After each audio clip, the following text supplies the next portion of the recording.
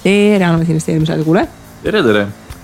Meil on siin kevad, peaaegu märtsi esimesed päevad, mis siin lume ja tormiga on saabunud.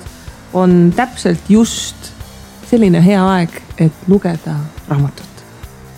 Tead seda ilma juttu kuulates, ma ei tea mitmendat korda ja mul tekib tunne, et me oleme tõsised vana inimesed siin muustele rääkides ilmast ikka on.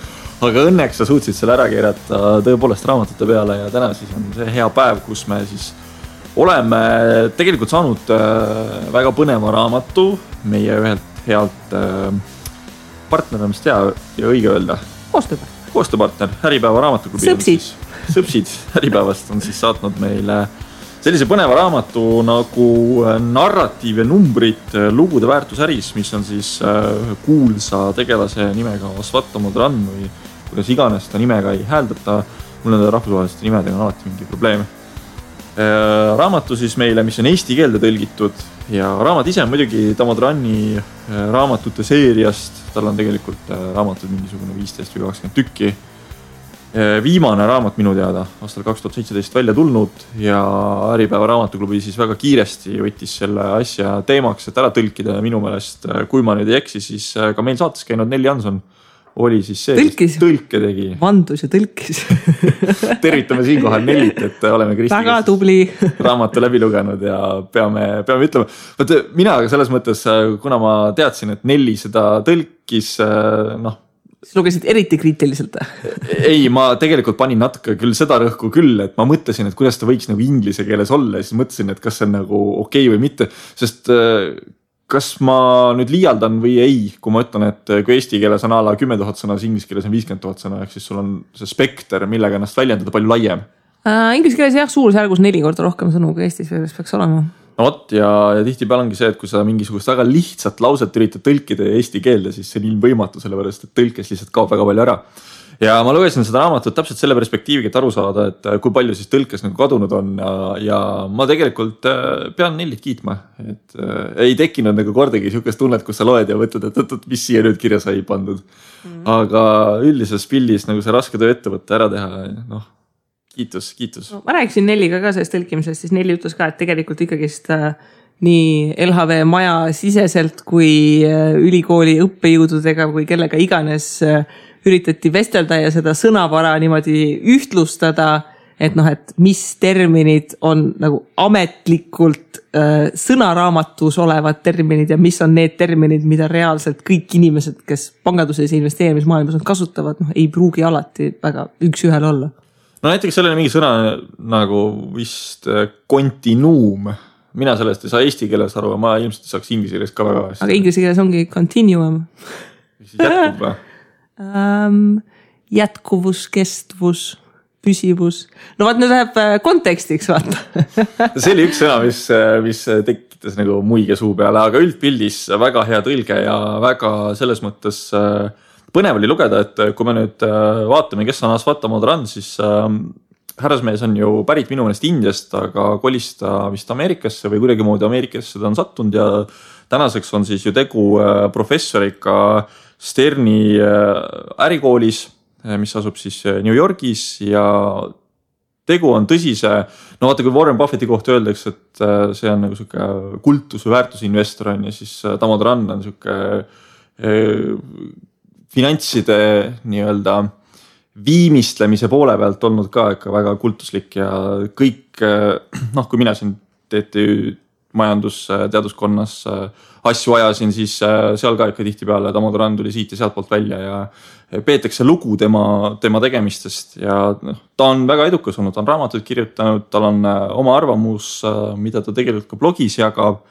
Ja kogu see asi, mis tema ümber keerleb, on nagu selles mõttes väga põnev, et tal on ju väga suur andmebaas, kus ta siis sisuliselt iga aasta algus valmistab ette, et vaata, mis eelmise aasta seisud olid siis üle maailma ettevõtetel, kuidas kasumid liikusid ja nii edasi ja kas ka mitte näiteks raha hinda või kapitali hinda tema riskipreemiate kaudu ei arvutata siis välja, et minu meelest on see ka täitsa teemaks. No eks aru saada ka, et miks Modran on huvitav on, no kui me räägime ettevõtete ja aktsiate analüüsist, siis laias laastus meil on fundamentaalanalüüs ja tehniline analüüs, eks ju. Ühel pool võtad suhtarvud, teisel puhul võtad küünlad, aga see on see, et sa võid neid suhtarve arvutada ja sinna graafiku peale neid jooni ja jutte joonistada, kui palju sa tahad. Aga ainult see number või ainult see joon ei ütle sulle midagi. Sa pead midagi sellest järeldama, tuletama, mingi analüüsi, midagi peab sealt veel tulema ja Tamara Trann on väga hästi selle sõnastanud, et just see narratiiv, millele see raamat keskendub, aga et ongi see, et sa vaatad seda ettevõtet natukene laiemalt, natuke rohkemalt, üritad seda panna konteksti, ma arvan, et see on arusaadav, miks selline lähenemine on hästi sümpaatne. Jaa, tõepoolest, narratiiv kõige lihtsamast võttes eesti keeles on tegelikult lugu. Et nagu sa ütledki, et selle ettevõttel on vaja rääkida mingisugune lugu, usutav lugu, et kus ta täna on ja kuhu ta jõuda võiks.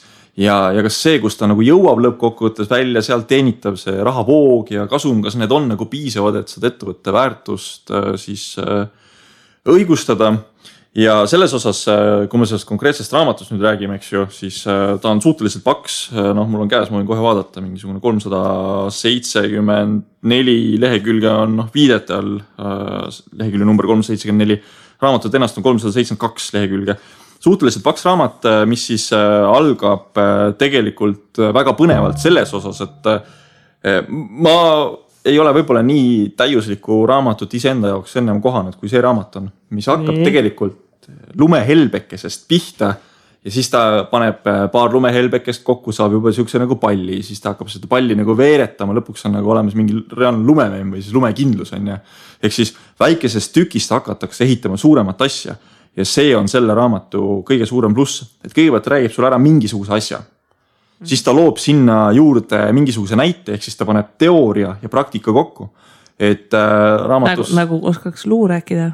Jaa, nagu oskaks luu rääkida. Täiesti uskumatu on ja. Ja siis ta toob väga häid näiteid, näiteks Ferrari, Uberi, Alibaba, Apple'i, mis iganes ettevõtete näitel. Need on need põhilised ettevõtted, mis läbi käivad, aga on ka mingisuguseid muid ettevõtteid ja ma siin saan sellest ka selles mõttes kohe lähemalt rääkida, et üks ettevõte, millega ma ise olen põrunud, siis käib ka siit raamatust läbi. Nii, aga mis ma tähele panin seda raamatut lugedes on see, et Tamara Trann on selline taurisugune tegelane, kes kardab kõiki ja kõiki. Absoluutselt kõiki. Kõik on. Kas kas kõik on kehvasti, kõik läheb kehvasti? Pigem on see, et kui teised on parandamatud optimistid, siis Tamara Trann on justkui parandamatu pessimist ja see minu jaoks tuli välja vähemalt selles, et kuna ta selle jutu arenguga läks ja liikus pidevalt edasi, et kuhu ta siis välja jõuab ja kui ta selle tulemuseni jõuab, et kuidas siis turg on hinnastanud, et see hea võrdlus on ka olemas, näiteks Uberi näide, eks ju, kus Tamara Trann tegi seal mingisuguse väga põneva hinnangu, et mis on see Uberi potentsiaalne turg, kui palju ta saab turuosa, milline on tema kasumi marginaal, palju ta maksu maksab ja nii edasi, pani lihtsalt baasasjad paika ja leidis, et Uberit peaks hindama umbes $6 miljardi peale. Samal ajal riskikapitalistid ja muud tegelased olid Uberi hinnanud $17 miljardi peale ja Uber tundus Tamara Trannile natukene kallis, et circa 3 korda kallis. Ja siis kuna ta selle analüüsi minu meelest pani ka välja, siis ta vist kirjutas, et keegi tegelane, kes oli Uberis sees, kirjutas talle väga põhjaliku vastuse, et miks Tamara Trann on omadega vales positsioonis. Ja Tamara Trann siis vaatas ka, et okei, et ma siis teen mingid korrektuurid, vaatan, et tegelikult ei ole Uber ainult mingisugune taksoteenuse disruptor või siis selle turuhäirija, vaid kui me teame, siis on olemas siuke asi nagu Uber, mis ta on see toidujagaja. Uber Eats, siis tal oli midagi veel, ühesõnaga see Uberi see, kus ta tegutses, see turg oli palju suurem. Ökosüsteem oli just palju suurem ja siis ta tegi uuesti need testid läbi ja vaatas selle suurema turu pealt seda, et mis võiks Uberi väärtus olla ja sai, ma nüüd peast tea, kas see oli 24 miljardit või 21 miljardit, vist oli $24 miljardit, ja samal ajal turg hindas juba Uberit 51 miljardi peale. Ehk siis ta oli nagu kogu aeg nagu samm maas. Aga kui sa nüüd võrdled seda, et kui sa 6 miljardi pealt suudad 24 peale jõuda, ja ennem teised olid 17 pealt, siis teised olid justkui õiglaselt hinnanud seda Uberi väärtust, aga sina ei ole Tamodarani näol ei ole nagu järgi jõudnud sellele, aga siis, kui sa teed nagu selle uue hinnangu, jõuad, et see on 24 miljardit, siis turg on juba jälle eest nagu ära liikunud. Et see oli minu jaoks selline ka, et ahaa, et kuule, minu laadi vend, kes hindab kõike väga konservatiivselt, et mul tuleb meelde see, kus ma Kristile vist 2013 aastal ütlesin, kuule ära hakka mingi Tallinna vee asjadega jama mul Tallinna kõvamajaga, et ära osta neid, et turg nagu nii kohe kukub kokku, sest mul oligi ma ei tea millega pärast selline tunne, et kukub kokku, siiamaani ma siis ootan seda kokku kukkumist. Meenub jällegi Los Angeles on üks siuke bloger nagu Len Benzo, kes 2009 müüs oma viimased aktsiajäänukid maha ja ostis kulda ja sisuliselt ta käib nagu podcastis ka rääkimas. Stacking Benjamins podcast peaks olema reedeti, kus ta siis räägib ja siis nad aeg-ajalt ikka mõnitavad teist, kuidas Len Benzo istub oma selles katakombis ja ootab seda, millal see kriis tuleb. Ei tead see, ega kui see väärtuse hindamine oleks niivõrd lihtne, siis ei oleks põhjust sellest nii palju raamatuid kirjutada, sealhulgas ka see käesolev raamat. Ja see lõplik argument, et kas siis Tamodaranil oli õigus või turul oli õigus, eks ju. Et kui me räägime õiglasest väärtusest, et mis on õiglase väärtuse definitsioon, kas õiglane väärtus on see, mis ettevõte on õiglaselt väärt või õiglane väärtus on see, mis turu meelest on ettevõte väärt, eks ju. Et reaalne on ka see, et äkki tema arvutus oli väga täpne, aga äkki turg lihtsalt hindab üle. See on ka võimalik, aga siin tulevad need teada-tuntud tõed, et turg suudab ebaratsionaalne olla nagu palju kauem, kui sinul suudab õigus olla, et selles suhtes see on nagu keeruline hinnata, et ta ju otseselt ei pruukinud eksida, võib-olla teised on kõik optimistid. Vaata, ma mingisugune paar kuud tagasi hakkasin vaatama Tamodarani seda investment valuation kursust, mis 2016 aasta kohta, mis ta seal New Yorki ülikoolis tegi. Ja seal ta esimeses selles tutvustavas loengus siis tegelikult räägib, et valuatsioon või investment valuation, see teema, see ei ole nagu teaduslik, see on pigem craft. Ehk siis kuidas sa voolid, selliselt sa vastavalt ka tulemuse saad. Et see ei ole kunagi tõsikindel, et minu valuatsioon ja minu väärtus võib olla hoopis erinev kui näiteks sinu oma. Ja siin nagu tegelikult ei saa öelda seda, et ühel oleks õigus või teisel oleks vale, lihtsalt meie eeldused on võib-olla erinevad ja kui Uberi investorid, kes on Uberis sees, näevad Uberit lähedalt olles palju suuremana, kui Tamodaran kõrvalt oli ja seda näha võib, siis sellest tulevadki need erisused sisse. Piisab sellest, et kui me hindame kasvumäärasi aasta peale näiteks 1% võrra erinevalt ja mahud on suured, siis see eksimus võib ka juba tulla miljardites. Et seal ei ole selles mõttes küsimustki. Ja selle eksimuse koha pealt see sinu lemmiksõna, see continuum. Nii. On tegelikult võib-olla minu arust üks huvitavamaid osasid, just kui me räägime sellest, et see eksimise tõenäosus, siis see, kes tahab kodus vaadata lehekuks 140, see skeptilisuse continuum ehk siis nagu see amploa valik laius, eks ju, et see, et mida rohkem ettevõtte alguses sa oled, seda rohkem on sellist määramatust, tal on see skeptilisuse continuum on võimatu, uskumatu ja teostamatu, eks ju, et riskikapitalistid, kes siis investeerivad, et nemad investeeritavad sinna nendesse võimatutesse peaaegu asjadesse, mille puhul, et tundub uskumatu, et keegi selle ära teeb. Ja sellel hetkel, kui ta juba sinna teostusfaasi jõuab, siis ta on juba selline vanakooli investeering, mida on ilmselt nagu lihtsam hinnata. Kui me Uberist ka räägime, siis väga pikalt oli ka Uber tegelikult selles suhteliselt et uskumatu. Et juba sel hetkel, kui firma nagu toimis, aga et kuidas ta kunagi raha teenib või kasumisse jõuab või et see on ka see, et mida aeg edasi, mida küpsemaks ärimudel, selle võrra läheb ka täpsemaks see hindamine. Kas praegu meelega otsisid selle continuum sõna üles või? Ma olen lihtsalt nii andekas, et ma tegin täpselt õigel leheküljel lahti, kus see continuum sõna oli. Kas ma peaks küsima, mis sul viga on? Continuum on nii ilus sõna. Sul on mingisugune kristallkuulika, et suvalise koha peal raamat lahti tõmmata, sõna üles leida. Aga väga hea. Ja tõepoolest, see on, millest sa praegu rääkisid, on selline 3-astmeline jumal küll, ma ei saa isegi astmeline öelda, tegelikult on selline continuum rõngastatud värk, kus aina nagu kitsamaks läheb, kus Tamodaran õpetab seda, et kuidas üldse narratiivi luua. ja selles mõttes on see raamat ka nagu väga, väga äge, et algab pihta sellest, et tegelikult inimesed on nagu kahte tüüpi on ju, et ühed on need numbripurustajad või number crunchers ja teine on siis jutuvestjad, storytelling poole peale kalduvad inimesed. Ühtepidi, kui sa oled väga kangelt numbri inimene, siis sa tahad väga detailselt täpselt saada teada, et mis see Uberi väärtus parasjagu on ja hea oleks, kui aktsia hind oleks 2 kohaga veel, eks ju.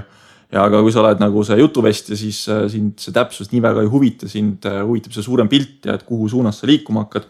Et selles osas see raamat on ka väga põnev, tasub kindlasti lugeda, et kuidas seda enda narratiivi üles luua ja minu meelest just õpetlik moment ka enda investeeringute puhul ongi ju see, et me kõik peaksime oma narratiivi looma, vahet ei ole millisele investeeringule või mina isegi ütleksin, et ükskõik millisele tegevusele, mis me teeme, peaks olema narratiiv loodud.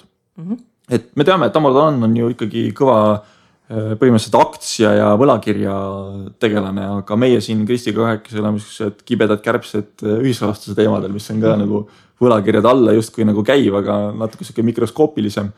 Et kui sa näiteks hakkad, Kristi, sina Mintoses investeerima, siis loomulikult sul on ju olemas mingi lugu või mõte, miks sa seda teed. Et sa lihtsalt ei tee sellepärast, et ma näen, seal on hea tootlus ja ma lähen sinna. Kuigi hea tootlus võib ka omaette narratiiv olla, siis sul ikkagi ju mingisugune muu taustsüsteem on ka seal taga või paranda, kui ma eksin.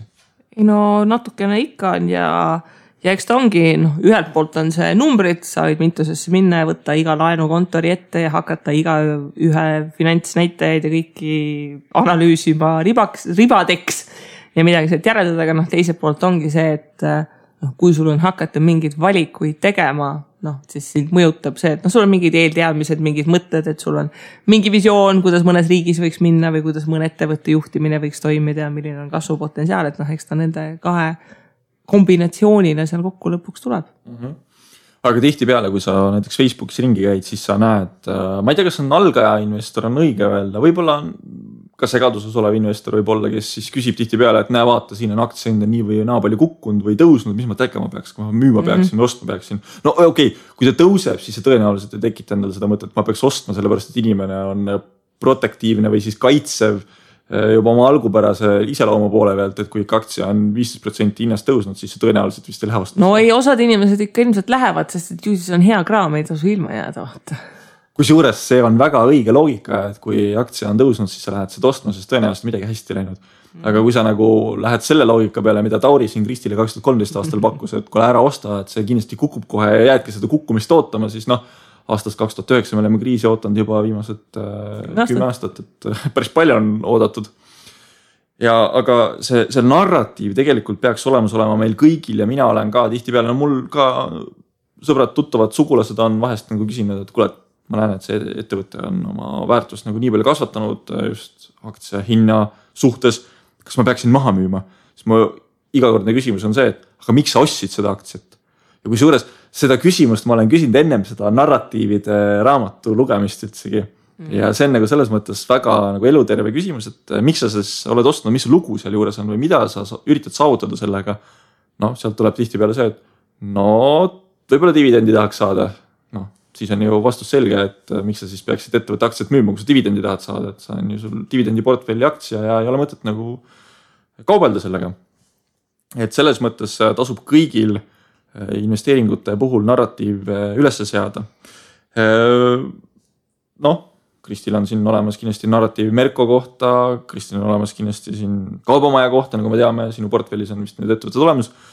Tauril on olemas narratiiv Baltic Horizoni fondi kohta ja minu meelest on see loogika väga hea, et isegi kui sul narratiiv ei ole sama hea kui Amordanil, siis mingisugune narratiiv on parem kui mitte mingisugune narratiiv, sest et siis sa vähemalt tead, millest sa nagu kinni hoiad, kui sa hakkad investeeringut tegema.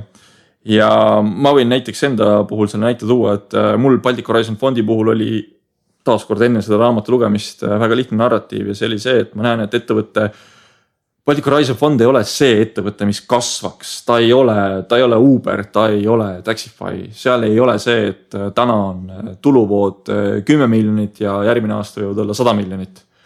Jah, see võib nii olla, kui ettevõte suudab portfelli kasvatada väga hoogsalt, väga kiiresti, siis mul tekib teine küsimus, et aga kuidas sa suudad turust nii palju kiiremini osta.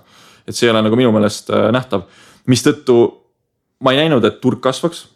ma nägin, et neil oli oma koht olemas. Vaadates seda eelmist kriisi, siis ma sain aru, et tegelikult head firmad ei taha kohta käest anda ka nendes büroohoonetes, kus Baltic Horizon siis fondi omanikuks on, sellepärast hiljem tagasi saada seda kohta võib olla väga keeruline, eriti kui on nõutud koht. Ja minu narratiivi üks mõte oligi see, et turg ega midagi ei kasva, portfell isegi kui peaks kasvama, siis pool võetakse kuskilt pangalaenu või siis võlakirjadena sisse, pool kaasatakse investoritelt, mis tegelikult tähendab seda, et ettevõtte tulu teenib tõenäoliselt ikkagi osaku kohta suhteliselt sama palju, sest et osakuid on rohkem, tulu on ka suurem, ta taandub nagu sama tasemele välja. Minu narratiiv selle juures oligi see, et tegu on justkui ju muutuva intressimääraga võlakirjaga. Ja mulle see selles mõttes nagu sobis, et 3-4 korda aastas maksab dividendi välja, see on brutodividend, ehk siis mul on maksud sealt pealt maksmata, aga investeerimiskontosüsteemis ma saan seda kedrata ringi ja mulle see lahendus nagu sobis, et kui kriis peaks tulema, siis ma usun, et võib-olla nii palju pihta ei saa. Ehk see narratiiv olemas, samas oli inimesi, kes ütlesid, et see narratiiv nagu justkui ei kõlba. Et võlakirjane niisugust asja käsitleda justkui ei saa. Aga vaata, siin ongi see hea asi, kus sinu ja minu narratiivid võivad olla erinevad. No eks nad ongi erinevad, mul ei ole Baltic Horizonist. No just, vaat, sul on teistsugune portfell, aga ometigi sul on kindlasti mingi narratiiv olemas selle juures. Ja on küll, mina olen see Padu kaubamaja ostja, mille peale mingi hulk inimesi mingi, et no mis sa seda kaubamaja ostad, et ongi see, et kuhu nad ikka veel kasvavad, aga ma ei ostagi kaubamaja sellepärast, et sealt nagu mingi 10x nagu kasvu peaks tulema, et see ei ole see, mida ma sellest ettevõttest ootan. Kas sa oled 100% kaubamaja klubis? Kas sa eeldad, et kas nad maksavad mulle rohkem dividendi, kui ma poes kulutan? Jah, et iga ostuga, mis sa nagu kulutad, siis matchid ka seda, et ostad samal ajal kaubamaja juurde. Kus selles mõttes ma vist peaaegu olengi, kui ma nüüd aasta keskel vaatan, et palju ma kaupsi ostan ja palju mul nagu kulub, aga ma tahaksin pigem nagu sellesse 100% klubisse saada, et kaubamaja maksab mulle nii palju dividendi, kui ma aasta jooksul Selveris toidu peale kulutan. Et sellest ma olen veel kaugel. Nii, et finantskuru Jaak Roosaare me praegu siin investeerimisraadios 2 peale Kristiga mõtlesime välja täpselt 2 korda kõvema klubi kui sinu 50% klubi, nii et Jaak, väljakutse sulle, sa pead midagi ägedamat välja mõtlema. Ja, nüüd saab 150% klubi. Aga ja, selles osas ongi, et see investeerimisstrateegia loomine on, paljud investorid nagu alustavad ja nad nagu panevad igale poole raha. Ja päris alguses, mingil määral vahet pole, eks ju, et saad käe valgeks, natuke õpitatud ja kui sa esimesed mingid 100 eurod või mõni 1000 siia sinna paned, et siis võib-olla see emotsioon nagu veel ei käi, aga nüüd, kui see portfelli paniteks jõuab mingi 10 000, eks ju, ja hakkab sealt üles pole minema, siis inimestel tuleb äkitselt, et kui 1000 eurot paned ja sellega midagi juhtub, siis ei ole maailma lõpp, eks ju, kui sul on 10 000 või 20 000, siis juba hakkab tekkima see tunne, et kuule, et see on juba ikka nagu päris suur summa, eks ju. Ja siis sageli inimestel tuleb see hetk, et nad on oma raha kuskile pannud ja siis kui küsida, et miks sa selle sinna panid või et kuhu suunda sa tahad üldse liikuda, siis ei ole tegelikult vastust, et see on see, miks mina enda koolitustel lasen inimestel teha ka sellist harjutust, et teha oma sellist strateegiaplaani ja mitte nii, et kuhu ma kohe hakkan raha panema, vaid et milline võiks sinu portfell 3 või 5 aasta pärast olla. Et see sunnib natukene rohkem mõtlema, et see on natukene rohkem aega ja et mida sa tahad teha ja just selle koha pealt, et need otsused, mida sa praegu teed, et kuidas sa neid otsuseid teed nii, et sa 5 aasta pärast oleksid ka rahul. Et kui sa mõtled, et ma tahaks seda aktsiat osta ja kui sa mõtled, et aga 5 aasta pärast, et kas ma siis tahaksin ka seda aktsiat omada veel, et see nagu sunnib natukene sellest, ma nüüd panen raha kohe kuskile mõtteviisest natukene nagu tagasi astuma ja just seda sama nagu story't või narratiivi endale tekitavad, et mis on see idee, millega ma seda ostan ja mida ma ootan, et mis mitte nüüd järgmine kvartal, järgmine kuu selle hinnaga juhtub, vaid et mis nüüd aastate lõikes võiks edasi saada. See 3-5 aastat, äkki see on üldsegi liiga väike aeg oma eesmärkide seadmiseks, vaata. See sõltub ka selles osas tasemest, et seda 3-5 ma teen nagu alustajatele ja neile juba see 3-5 on juba suhteliselt kauge.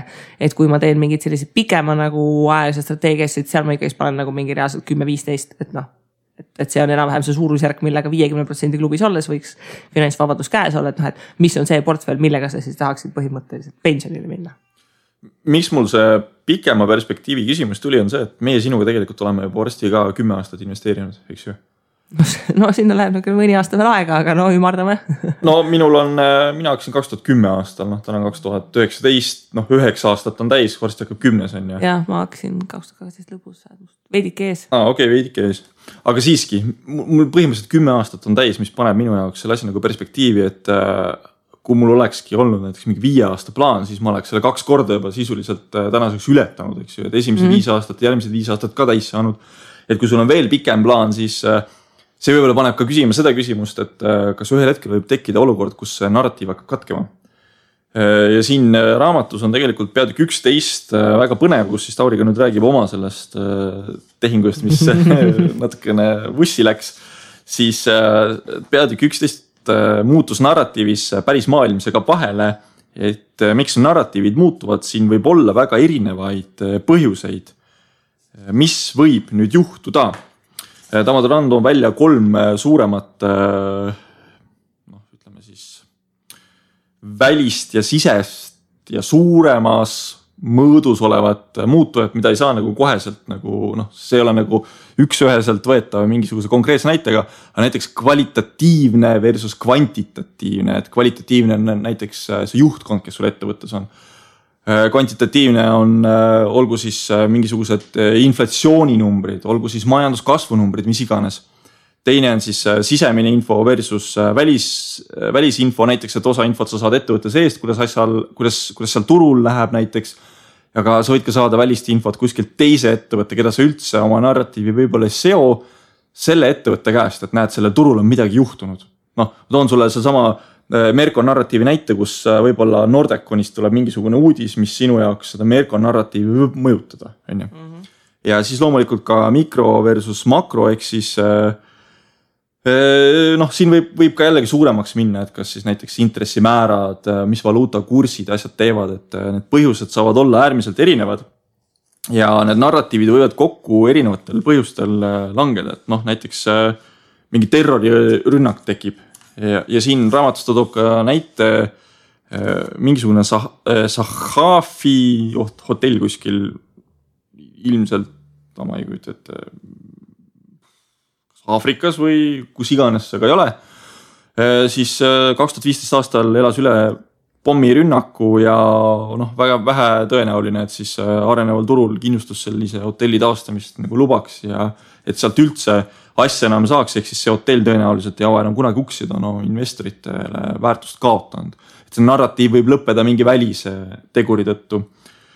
Samas ka järgmine väline tegur, mis ei ole nüüd pommirünnak, aga peaaegu pommirünnak on siis see Tauri hea näide Aveo Pharmaceuticalsist, mis siis on Bostonis asuv biotehnoloogia firma, tegutses umbes 7 aastat neeruvähi ravimi arendusega. Selle turuväärtus, ettevõtte turuväärtus oli siis 2013 aastat umbes $1 miljard, aga kuna nad viisid oma katseid läbi mõnevõrra siis kaheldavates tingimustes, et üldiselt mida siis FDA ehk siis Food and Drug, mis see A-täht on, Administration vist, soovib näha, see on siis selline toidu ja ravimi amet vist Ameerikas, kui otse tõlkida.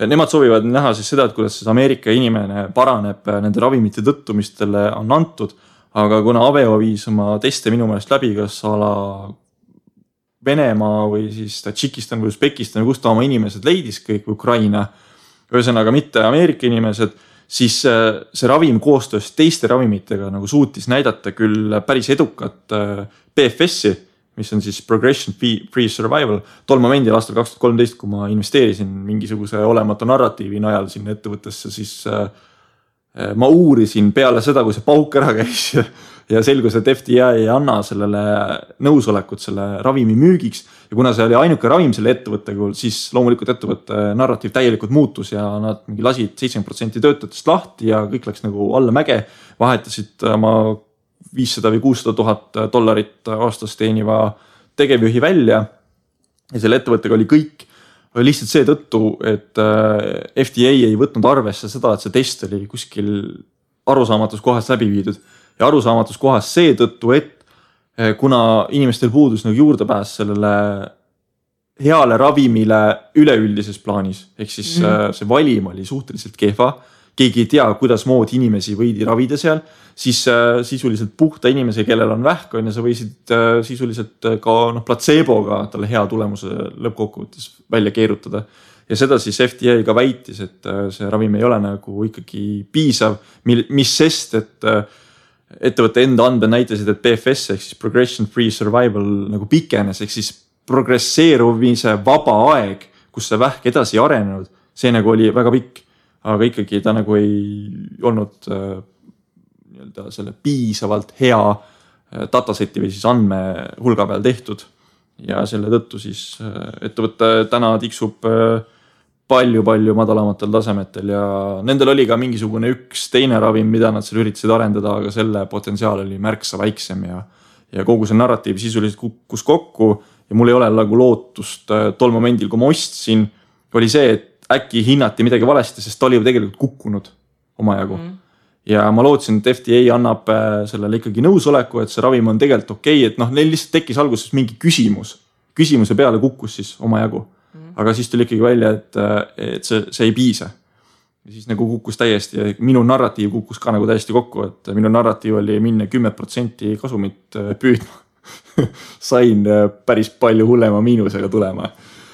Vot, nii et narratiivid võid ka kokku kukkuda. Nii, Kristi, mis me siis ütleme selle raamatu kohta? Täitsa tore lugemine oli. Jaa, et tõesti, et mõtet käivitada, et kuidas võiks mõelda ettevõtetest. Ma arvan, et see on selline hea lugemine, et ühelt poolt sa loed, et kuidas keegi teine seda teeb ja siis sa mõtled, ma elu sees ei viitsiks niimoodi teha, nagu Tamodaran seda teeb, eks ju. Aga et mingid elemendid sealt, mida võtta üle, et mõni küsimus, mida endal küsida, et alustades sellest, et kui sa midagi ostad, et miks sa seda ostad ja kas sa nagu paar aastat hiljem oskad ka sellele küsimusele vastata, et miks ma seda ostsin. No siin on hea minu meelest kirja panna ka oma narratiiv, et kõik, kes selle raamatu peaksid ostma, siis siin vist üle 10 lehekülje tagant oli Tamodaranil siuke välja kujunenud tabel, kuhu ta siis kirjutas tegelikult kõik oma vajaliku info ülesse. Ma nüüd proovin leida, kas ma leian siit. Nii, tal on näiteks Ferrari pöörded ülesse tabel 9.5, tal on lugu. Siia ta kirjutab, et Ferrari läheb odavama automudeli jahtima suuremat käivet, toetades seda strateegiat laiema turundamisega, kuid satub senisest enam makromajandusliku jõudude meelevalda. Et Ferrari on olnud tegelikult luksusautode tootja, kellel on oma klientuur olemas ja marginaalid on seetõttu väga head, et nad täpselt sellele klientuurile müüvad. Kui nüüd narratiiv oleks hoopis selline, et Ferrari laiendab tulevikus oma autode baasi ja hakkab sisuliselt, nagu Bugatti vist müüs ka, kes on superautode tootja, sisuliselt hakkas müüma minu meelest mingit odavamat versiooni sellest Bugatist ja sellega kasvas. Ja nüüd tema eeldused olid samasugused, et kui palju ta siis võiks nagu aastas kasvada, selle Ferrari müük, mis on ta ärirentaablus, mis on ta maksumäär, reinvesteerimise määr, kapitali hind ja siis ta nagu kalkuleerib selle kõik välja ja saab siis ettevõtte evaluatsiooni kätte, et siia tabelisse on nagu väga mõnus kirja panna kõik need iseenda eeldused, pluss siis on olemas ka tal üks teine tabel, kus sa saad siis nagu veel seda suuremat pilti vaadata selle järgi, et sa hindad ära, et mis on siis näiteks selle Ferrari loo käive, ehk siis müügitulu kogu selle turu kohta, mis on sinu näiteks ärirentaablus või turuosa, sa saad seda oma selle numbristiku kätte, et kus siis edasi nagu liikuda, loomulikult hiljem lahutad netovõlad ja muud asjad maha, mis siis ei ole nagu sinu raha, vaid on kellegi teise raha ja saad selle valuatsiooni või väärtuse kätte. Sellest hoolimata need väärtused võivad olla väga volatiivsed ja erinevad. Nagu me siin ennem ütlesime, siis Tamodaran sai Uberi väärtuseks ühel hetkel 6 miljardit, kui turg hindas seda 17 miljardi peale. Ja täna me siis teame, et Uber tahab üldse turule tulla vist ligi 100 miljardi pealt vist või? Olid jah juba päris suured numbrid. Nii et 6 pealt 100 peale, see on päris kerge tuubel. Tagasihoidlik kasv on jah. Nii, aga kuna Äripäeva Raamatuklubi meile raamatuid tublilt saadab, siis seekord nad saadsid meile raamatuid lausa 3. Üks mulle ja üks Taurile ja üks raamat. Kellele läheb see üks raamat? Meie head lugejad, eks me siis peame teid premeerima. Kuulajad. Meie head kuulajad, kes loevad. Selles mõttes, et meid võib lugeda ka kõrvadega. Jah. et ühe raamatu me hea meelega annaksime mõnele meie raadiokuulajale, kes loeb, aga selles suhtes kapitalistlik ühiskond niisama ei saa siin midagi. Tuleb natukene tegutseda ka ja kuna me siin oleme saatega numbriga 178 ja meil on väga-väga palju külalisi käinud ja väga-väga palju teemasid oleme läbi käinud, aga meil on alati hea meel kuulda, et milliseid häid ideid, mõtteid, soovitusi te tahaksite meile saata, siis me teeme seekord nii, et me paneme koos selle saatega ja saadame listi ja paneme investeerimisraadio Facebooki lingi ühele Google Formsi küsimustikule, kuhu saab siis kirjutada, et keda, mida sooviksite investeerimisraadio saadetes kuulda. Igor Mangi jätkuvalt ei saa, kuigi teda korduvalt küsitakse. Aga praeguseks hetkeks me võime väga paljudele Eesti inimestele kirjutada, et tulge investeerimisraadiosse ja nad tulevad ka. Nii et küsida võib selles suhtes kõike. Ja siis, kes on oma häid ideid jaganud ja jätavad e-maili aadressi ka sinna juurde, siis nende vahel loosime kuidagi keeruliselt, anonüümselt, süstemaatiliselt, küll me välja mõtleme, kuidas ühe selle sama narratiiv ja numbrid raamatu. Keda see raamat muidu ka huvitab ja ei taha selle loosi peale nagu toetuma jääda, siis Äripäeva raamatuklubil on olemas see raamat ja palju teisi põnevaid raamatud. Näiteks ma tahaksin välja tuua 3 raamatut. Cal Newport kirjutab süvenemisest edule keskendumine hajuses maailmas. Väga põnev autor. Ma kuulasin ta podcast just alles hiljuti, kus ta rääkis ka, et siis kui kõik rahas Facebooki ootamatult ümber kolis, siis tema ei saanud aru, miks või mis see Facebook üldse on ja umbes piltlikult öeldes sõitis jalgrattaga ringi ja sidus oma kingapaelu kinni ja ta oli nagu selles faasis, kui teised kõik Facebookist vaimustuses olid ja ta jäi sellest digitaalsest värgist natuke kõrvale ja tänu sellele ta on siis kirjutanud täpselt sellel teemal mõningaid raamatuid. Deep Work ehk siis sügavtöö on üks raamatutest ja tal on nüüd see viimane raamat Süvenemine välja tulnud ka eesti keeles, mis kindlasti on väga põnev lugemine. Siis Äripäeva raamatuklubi meil on tegelikult listis olemas, me peame selle raamatu ka ära tegema, see on jube paks, Ray Dalio põhimõtted elus ja töös. Usinalt lugeda. Ja see on 3-osaline raamat, kus ta siis räägib alguses on üldprintsiibid, siis on elu ja siis on nii-öelda tööprintsiibid ka selline, ta ei ole nagu matemaatiline raamat, kus sa õpid ära, et mingisugune valem teeb midagi ja siis kui sa sinna numbrid sisse paned, siis sa saad väärtuse kätte, vaid ta on siuke nagu põhimõtteline suurem küsimus. Ja siis loomulikult väga põnev raamat on ka aktsiamänguri pihtimus Edwin Lefebvre sulest, mis siis räägib Jesse Livermore'i tegemistest. Oli siis ju tegu ühe kuulsa aktsiakauplejaga aastatel, mis ta nüüd siis lõpetas oma elude umbes 40-ndatel vist ära või eelmisel sajandil. Aga kõik need suured buumid ja kriisid, mis seal 30-ndatel läbi käisid, siis need ta elas läbi ja ta oli väga edukas, sisuliselt nullist töötas ennast ülesse. Ja see raamat on selles mõttes äärmiselt põnev, et tal on selliseid katkeid hästi palju igale poole visatud selgitavate jutukestena juurde, et mida üks või teine asi tähendas ja seda raamatut mõnes mõttes tulekski lugeda nagu entsüklopeedia, et väga, väga põnev. Nii et Äripäeva raamatuklubi siis pakub kõiki neid raamatuid ja neil on veel ja veel neid raamatuid, me isegi ei suuda kõiki neid ette lugeda, et kes tahab, siis minge külastage ka seda lehekülge Äripäeva raamatuklubi. Ja pärast seda, või enne seda, kui seal lehel on käidud, siis vastake Google Formi, siis kirjutage meile häid mõtteid, soove, saatekülaliste ideid ja küll me siis usinalt aasta jooksul neid kõike siin ka külla kutsume. Proovime. Aga jätkuvalt, Tauri, kuhu võid meile kirjutada? info@investeerimisraadio.eu on meiliaadress, kuhu peale võid kõik oma head mõtted saata.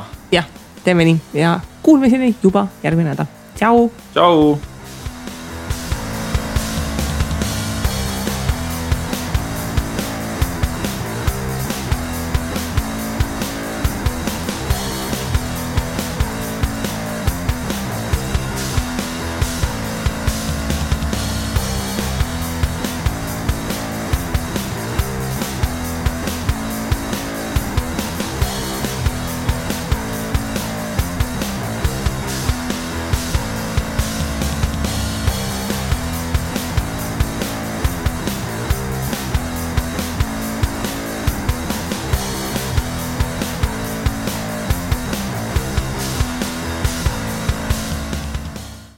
Investeerimisraadios kuuldud tuleb käsitleda kui meelelahutusväärtusega informatsiooni.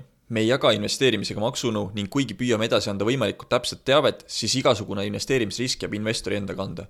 ükski investeerimisraadios nimetatud tehing ei kätke endast soovitust antud vara osta või müüa.